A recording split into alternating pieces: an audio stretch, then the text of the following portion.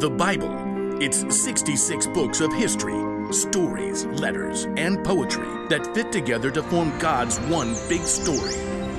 The epic adventure of how He created us and loves us so much that He made a way to rescue us. As we travel through the Bible, from Genesis to Revelation, we discover people who met God and found their lives changed forever. Now, for an amazing story inspired by the book of Genesis, chapter 25, verses 24 through 34. When Abraham's son Isaac grew up, he married a girl named Rebekah. But it didn't seem as though they'd be able to have children. Please, God, give us children. But God answered Isaac's prayers, and Rebekah became pregnant with twins. Isaac, I'm pretty sure they're having a wrestling match in here. Oh, definitely boys. Rebekah asked God about the struggle she could feel. He told her, 2 nations are in your body. One nation will be stronger than the other. The older son will serve the younger one. When it was time for the babies to be born, they came out fighting. Esau was born first. He came out with a strong set of lungs and a head full of red hair.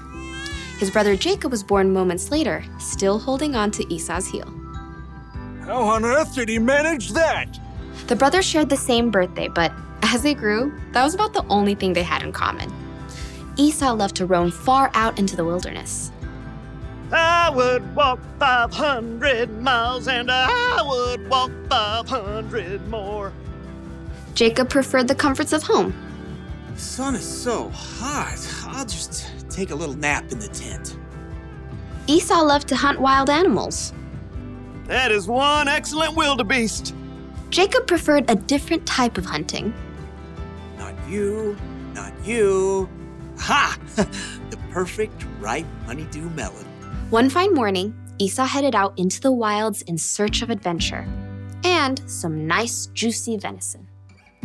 I'll feast tonight. But Esau went all morning without spotting a single rabbit. Ugh, should have packed a lunch. In the afternoon, he tracked a deer for hours, but he missed his chance as the deer sprang away. Ah! At last, Esau headed for home, defeated. He was tired and irritated and so hungry he could eat an entire woolly mammoth. Must eat food. As Esau neared camp, a delicious smell wafted out to greet him. Food! Jacob had been home all day, resting and plucking his favorite herbs from his garden. A little coriander, some dill. As evening approached, Jacob used his savory herbs to whip up a tasty red lentil stew and a batch of fresh, buttery bread. This will crisp up nicely on the hot stones.